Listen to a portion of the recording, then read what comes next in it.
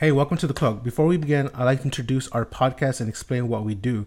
We will go over mysterious and unsolved cases, a bit of the paranormal, and of course, conspiracies. Don't forget to subscribe on iTunes, Google Play, SoundCloud, Stitcher, and any other podcast provider. Also, a new episode of The Cloak comes out every Monday, so don't forget to join the conversation on Facebook /The Cloaked Podcast and catch us on Twitter at @TheCloaked_. And don't forget to like and rate us. And if you enjoyed this episode, please share with your friends. And now, on with the show.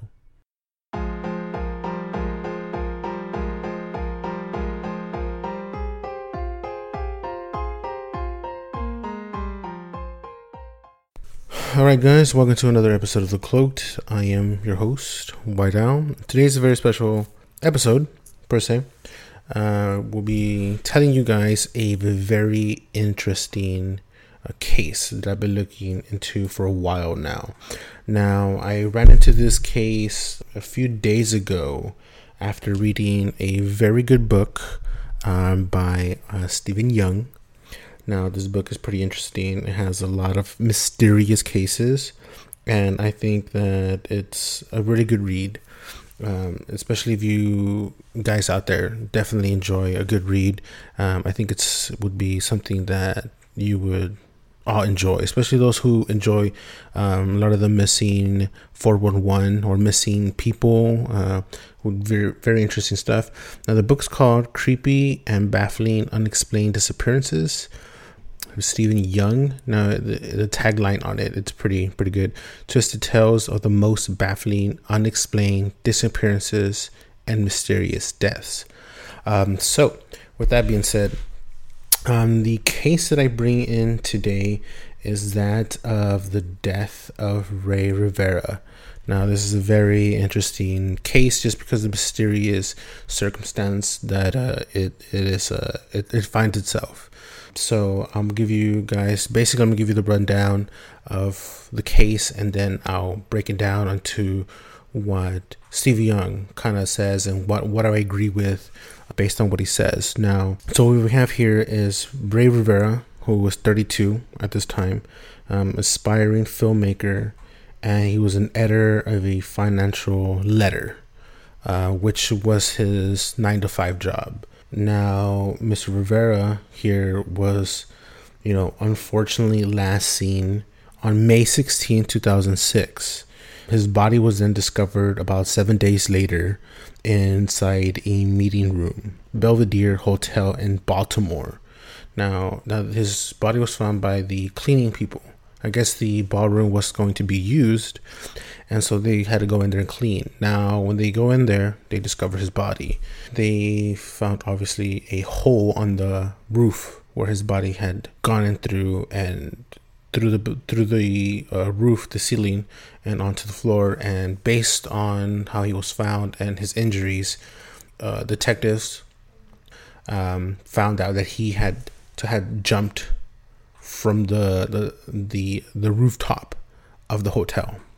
So the investigation starts, and they look into how he jumped. Now, the rooftop where he jumped was 14 stories up, and he crashed through the lower roof, as officials say.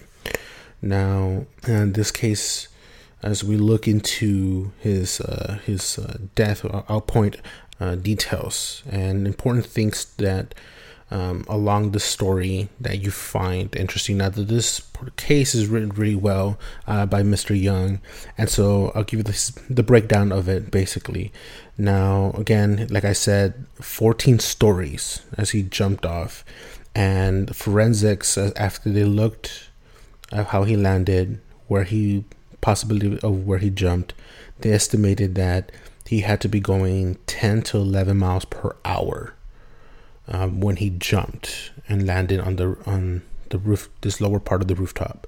So now, another interesting part is that he landed facing up. That's one thing he points out. He landed facing up. His phone was found, and his flip-flops. His phone, interestingly, was found intact. Now, you would think that his phone would have crashed and pretty much would be completely damaged jumping from that high up. So that's one of the things that he kind of points out as well, along looking into this. So again, now I think about it, Rivera was about 6 feet 5 inches tall, 250 pounds. So they estimated that he had to, roughly run about a good 43 feet off the rooftop, going about 11 miles an hour, to get to the point where he impacted the lower rooftop. So this is something that's very important to the case, and it gets pointed out a lot through the story. So, that being said, of course, the family, they're told what happened, and his brother Angel believes that, there was no way he would have been up there on the rooftop. Now, why would Angel not believe that his brother would be up there? Sometimes you don't know what's going on through people. They're going through a rough time, but he says no, that's not his brother. Especially since his brother had a fear of heights. Now that's another important point to really think about, that his brother, had this tremendous fear of heights. So he doesn't believe that his brother would have been up there. Now, another important part is, on the day of his disappearance, his wife notes that he took off like if he was late to like a meeting. He took off in a speedy manner. His wife Allison said, he took off like he was running late, like to a job or something. So I'll be pointing out like several things throughout this. So one being that the phone is found definitely intact. Now, when they looked through the security cams, that was one thing they tried to look for to get the clues of why he was up there, and especially since the family didn't believe that he would have jumped off and committed suicide. The other thing that we would point out, that he did leave a note, but the note doesn't indicate that he was ending his life. His note is very strange, and I will go over the note here in a bit. But the as far as the security cameras did not capture him going in and getting onto the rooftop. One of the things that is said in the case is that the cameras were malfunctioning, and because the cameras were malfunctioning, somehow they were programmed. Again, they were programmed to record over itself, therefore erasing the day before. So it would have like a timer, and it would just re-record it over itself. Now, this is a little bit weird and strange. It's never really been heard of. Usually it's maybe like a week or maybe a month where it would, you have your system would erase everything and record over itself. The recorded part over itself is not very uncommon, but it definitely does happen. So that's, not completely strange, but it is strange that it's from a day-to-day type of thing. So again, another important part to point out. Now, he did leave a note on his laptop. And so this note begins with the Freemason stuff. And this is where it's a little strange, this note. Now, Freemason related verbiage and contained a list of names, close friends, family of Rivera, where he talks about making his family 5 years younger. Kind of an odd request. The note also mentions the death of the actor Christopher Reeve, director Stanley Kubrick, which is bizarre, which is very strange, right? Why talk about such a great actor as Christopher Reeve and amazing director as Stanley Kubrick? Now, Stanley Kubrick, as we know, we've talked about this in the past, where on other episodes, talking about the moon landing, talking about secret societies and stuff like that. So we've mentioned Kubrick before. So now you have to think about Freemason stuff. Christopher Reeve, we all know him as the actor who portrayed Superman. So this is a lot of things that you have to take in consideration why he would named all these things. Like why name this stuff? Why bring it up in a note like this all together? And along with him requesting his family members to be 5 years younger, this very, very strange requests, right? So, people kind of pointed out, and even in the book, it gets pointed out as, was he making a pact or something? Like, what was the purpose of making that statement in that note? This note is very strange. Now, I'll continue on. It will seem like very weird now to have such a thing requested. The note consistently speaks about the Freemason. Now, he did have several books about Freemasons. He had purchased some books related and directly coming from the Freemasons. There was one book that was, I believe it was Freemasons for Dummies. Now, kind of breaking it down into a simple format of explaining what the Freemasons are, right? So that's another strange part to point out.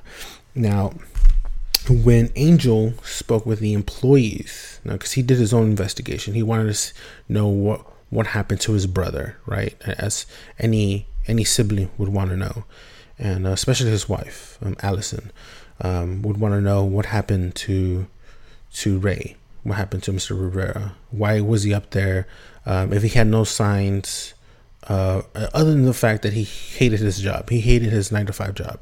So now the employees of the hotel think that he was pushed. Now, why would they say that? You have to think about that.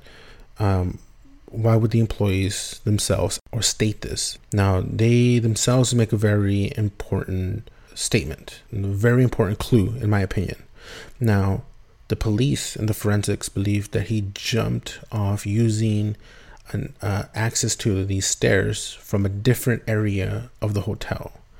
Employees, on the other hand, believe that wouldn't be logical. Like, why would he use the access to the stairs on that area, on that section, when it's more convenient and more logical to use the stairs or the staircase closest and easier access to get to the rooftop?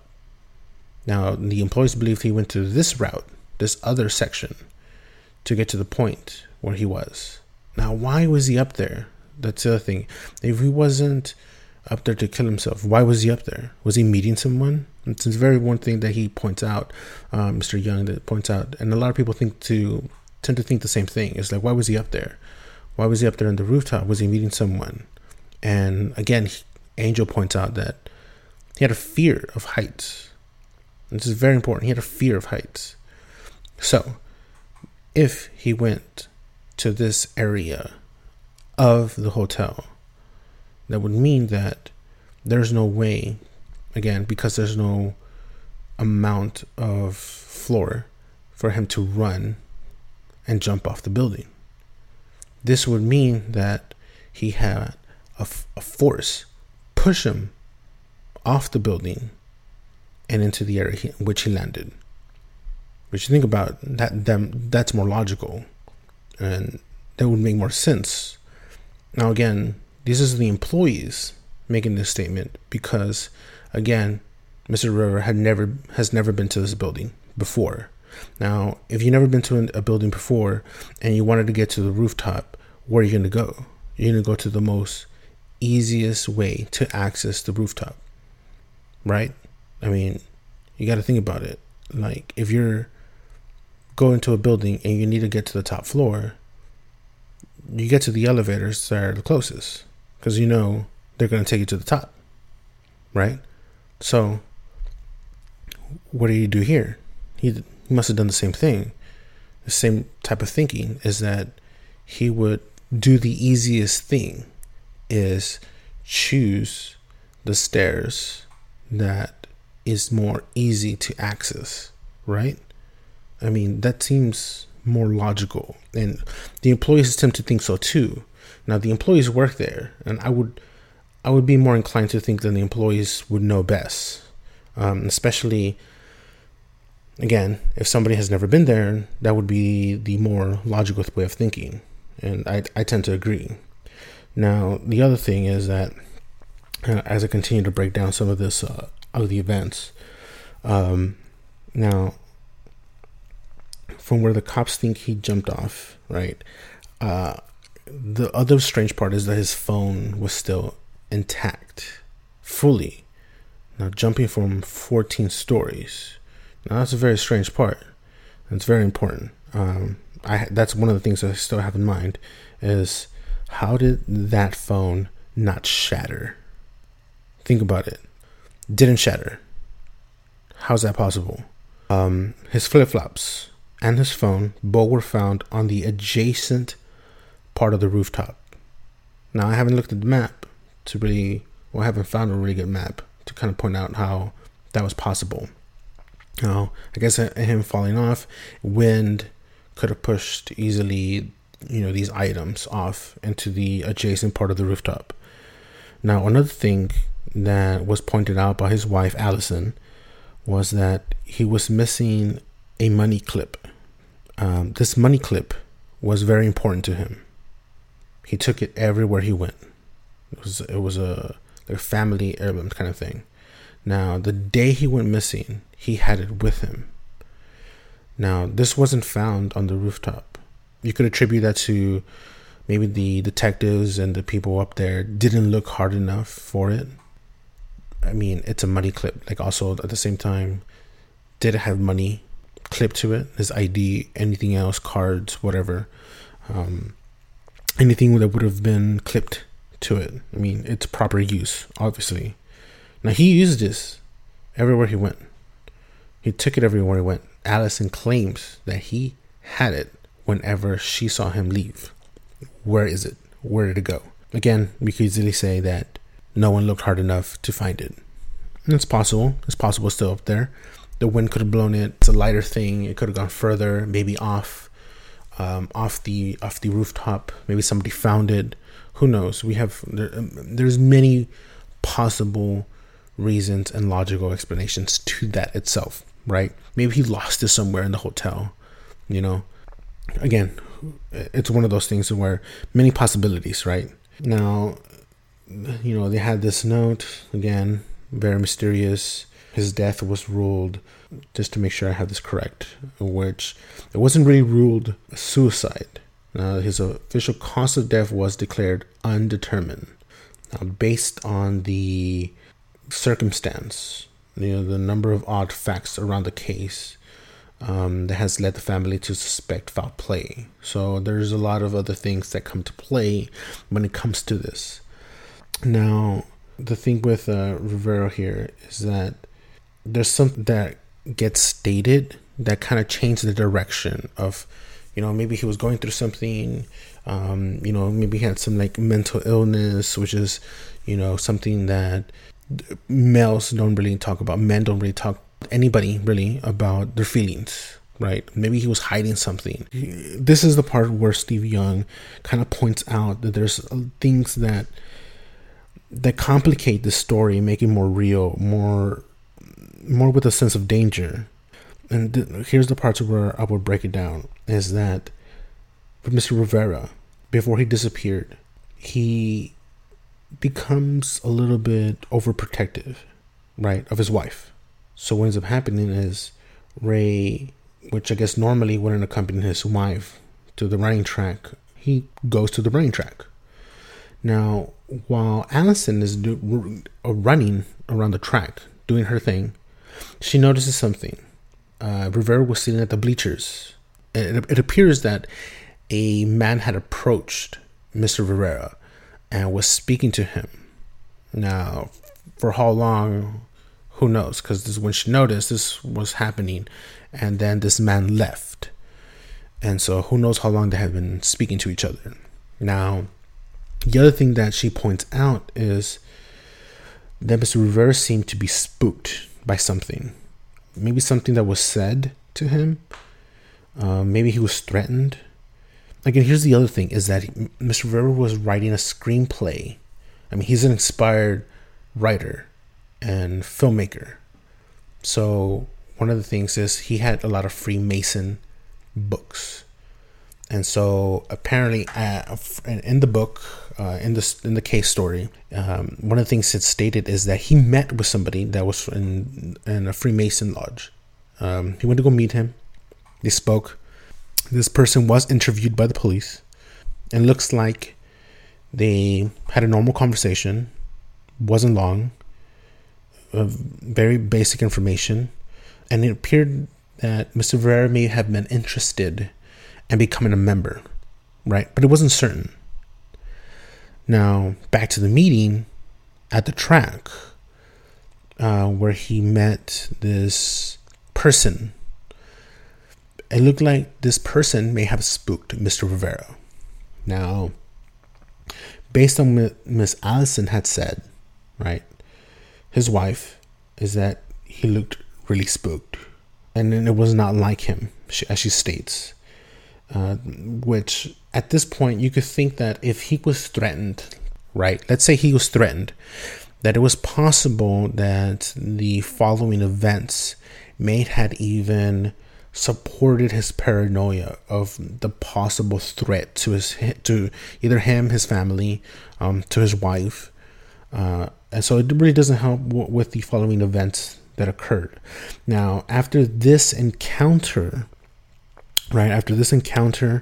a strange occurrence, it looks like at their residence, their alarm was triggered. This is a few days after. Their alarm was triggered, and Rivera got up and went to go investigate. Okay, why is it being triggered? Why is the alarm at his house being triggered? Somebody trying to break in, other possibilities as stated by the police, squirrels or vermin. It could be a number of things that may have triggered the alarm. And so, that was one day. The next day, again, the alarm goes off, and Mr. Rivera goes and investigates. Again, he gets up and he's very spooked. Now, the first time he went to go investigate, Allison found him in the basement, and he had a face of fear, basically, is what she says. He had a face that just said fear.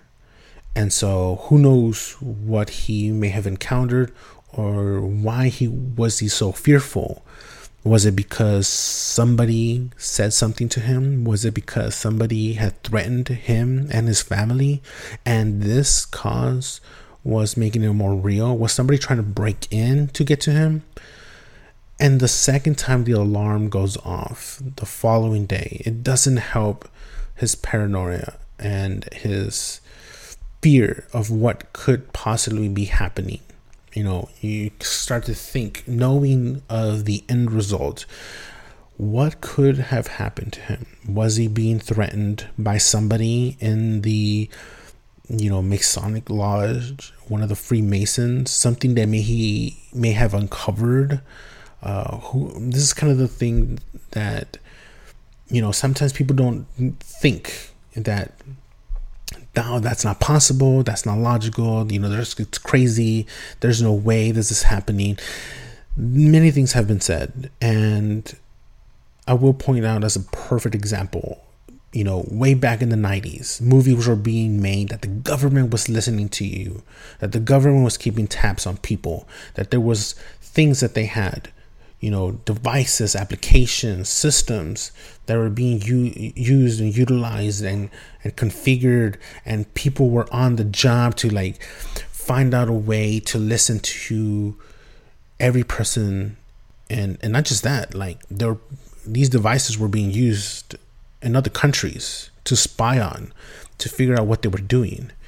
And then you have, years later, you have your WikiLeaks, where, these applications were being found, that there was these systems that were being installed into your TVs, into your phones, and these software that you would be able to download and even upload and install it without anybody even knowing. And that was a way to listen to the American people.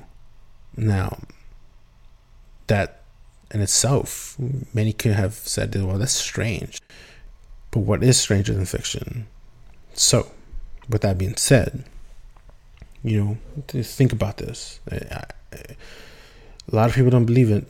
A lot of people don't think that it is possible. It is possible. It's a 50-50 chance, right? It's crazy, but, the family knows them, and then the employees to say what they say, and coincidentally, the security cams suffer a malfunction that they start somehow recording over itself, even though it says something that had to be programmed, and it was found that it was programmed the day he went missing to record over itself. How? What are the odds of that? What are the possibilities of that? That the day that he goes missing, the system is programmed to record over itself. Seriously, what are the odds of that? Think about it. I'll go on.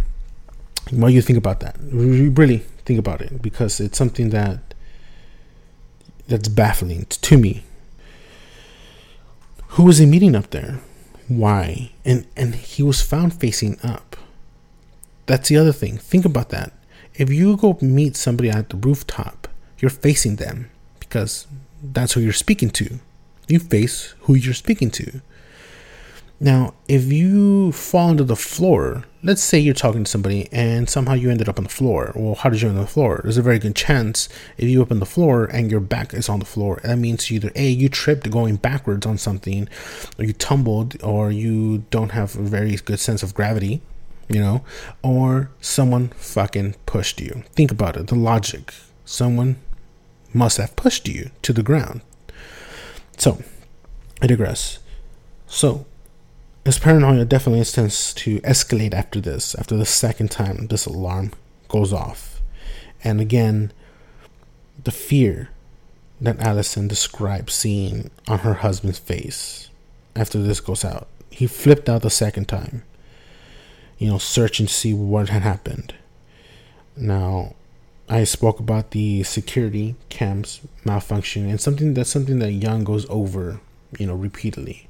And again, you think about him, doing research on the Freemasons. Was he really writing a screenplay? We don't have that. But Allison states that he had completed the screenplay and he had done a lot of research for the writing of the screenplay and his book. So it's very possible that this is something that he was either had been working, or he had finished and he had stumbled on something. Again, who knows what could have happened on that. Now, I will go over his 9 to 5, which is one of the other things that that's very important to this case, in my opinion, because it could point out to other things. Now, Ray had been working on a publication run. Now, he did this newsletter for a financial company. And I'll name it because this company is public and it's in the initial investigation, and it's in many of the articles that are out there. Now, you can read these articles, but I will say what the information is here. So he did this publication for Stansberry and Agora Inc. And that's a financial group. It kind of gives its people information on financial stocks. Here you can buy this stock, buy this stock, buy this other stock. Here's the information that you need to know about purchasing this stock, that type of thing. So it's a newsletter that people get, like an email blast per se, right? Basically, that's what it is. It's an email blast. And so, the report was called the Rebound Report. Now, Rivera's job was to produce content on this newsletter. Basically, it was just advice information to these investors and about these companies that, they're on the low and you can buy low and hopefully they go up high. Here's the low ones, buy low, sell high, kind of a thing. So this is information that is being given. It's not saying that, it's going to go up, but it's kind of giving a hint, in a way, even though I believe that's illegal. Again, I'm not a financial advisor, but it sounds kind of interesting in that retrospect, right? Now, what Ray believed is that this publication, which he was friends with Mr. Stansberry, who I guess gave him the job to work this 9 to 5. Now, again, you think about Mr. Rivera was a creative person, right? He was an inspired filmmaker. He wanted to make movies. And so this was something that was killing his creativity, this 9-to-5 job. And nobody really wants to work those 9-to-5 jobs that they really don't like, that they really hate, because that's not ideal for somebody creative like Mr. Rivera. Now, Stansberry, he was guilty of SEC violations in the past. Stansberry was essentially found guilty for selling information to clients that was wholly untrue and made up. So they were selling false information. And so he was made to pay a fine of $1.5 million. Now, this was about a year before Mr. Rivera had joined. Now, Rivera eventually wanted to step back from doing the publication. Like, that wasn't something he wanted to continue doing. He wanted to step away from that. So, he was very unhappy, and he didn't feel right because some of the stocks that he had been writing about weren't rebounding. So the last thing he was working on was some kind of video project. And so some of the stuff that he noticed that he was mentioning as far as stocks, they weren't going up. And people, again, started to lose a good amount of money, especially if they bought a lot. Now, Agora sent out a letter to all its employees that forbid them to speak to anyone about the case and about Mr. Rivera. That they couldn't speak about it. They couldn't speak anyone to it. Yeah, and so it kind of leads to the idea, and alludes to this idea that did Mr. Rivera, and here's the other thing, did Mr. Rivera find something that was to him considered unethical that the company was doing? And maybe the company, again, this is something that in many forums I have found that lead the idea, but without saying so much about it. Was he taken out? Was it something that he had as far as information? I cannot say. It's something that's very interesting.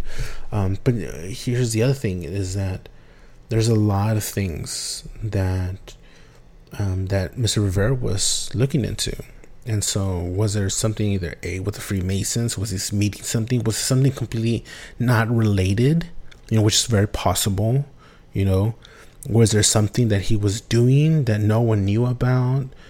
Some kind of, I don't know, some kind of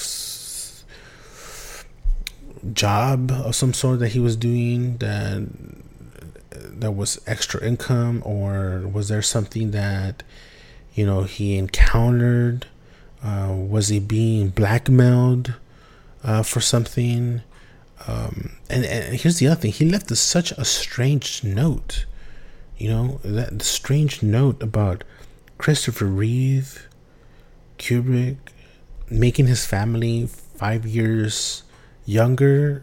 Very odd note. And one of the things that Young kind of points out and doesn't really speak a whole lot about it is that the notes seem almost like a request of things, of a lot of things, even for him to make himself younger. Was he doesn't go into it, but it sounds like he was making some kind of deal with someone, like a deal with the devil maybe. And it's just, again, it's very odd that he left such a note that has these verbiage and has these weird statements that just don't make any sense. The other part, again, his phone being unbroken, money clip not found. Was he mugged and then taken up there? Was he meeting somebody, then he got mugged and then got pushed? Was he being blackmailed, and then the meeting took place on the roof and got mugged and pushed? And there's just a lot to intake. Unfortunately, this case, for a lot of people and for Mr. Rivera's family, it remains to be a mystery, because no one really knows what happened up there. And unfortunately, there's no recordings. And this is many of you cases, many cases actually, that we've talked about what happened in hotels. I mean, one being the Eliza Lamb, this very mysterious death that again happened on the rooftop. But this is very interesting because the tapes got erased. Again, programmed on the day he went missing to record over itself. Again, what are the odds of that? There's just a lot of things that point out that are very, very uncertain, very mysterious in a lot of ways. And people may think that, because of his age, maybe he was, he was having a bad time, and he needed counseling, and he had some kind of a breakdown. A lot of things are being said, and I honestly don't think that is true. I think that at the end of the day, something happened. He did something, or he was involved with something, and he may have been blackmailed or tricked into something. And honestly, it's very difficult to say with not a whole lot of information, especially since his wife saw him speaking to a man at the park, and he had this look of fear in his eyes. And then the days after that, the occurrences that happened, he was very overprotected, and something was obviously scaring him. Whatever that man said, it ends at him and Mr. Rivera, whoever this mysterious man was. And unfortunately, it's going to be one of those cases where it's always going to be left to what if, and could it be, and what happened. So with that being said, I hope you enjoyed this episode. And if you like this episode, please let me know. I have several cases like this, and I would definitely like to give you guys an earful of this information, and we'll definitely have more episodes. Hope you guys like and share this episode, and give us a rating, whether it be on iTunes or SoundCloud or any other podcast provider. And I'll see you on the next episode. Laters.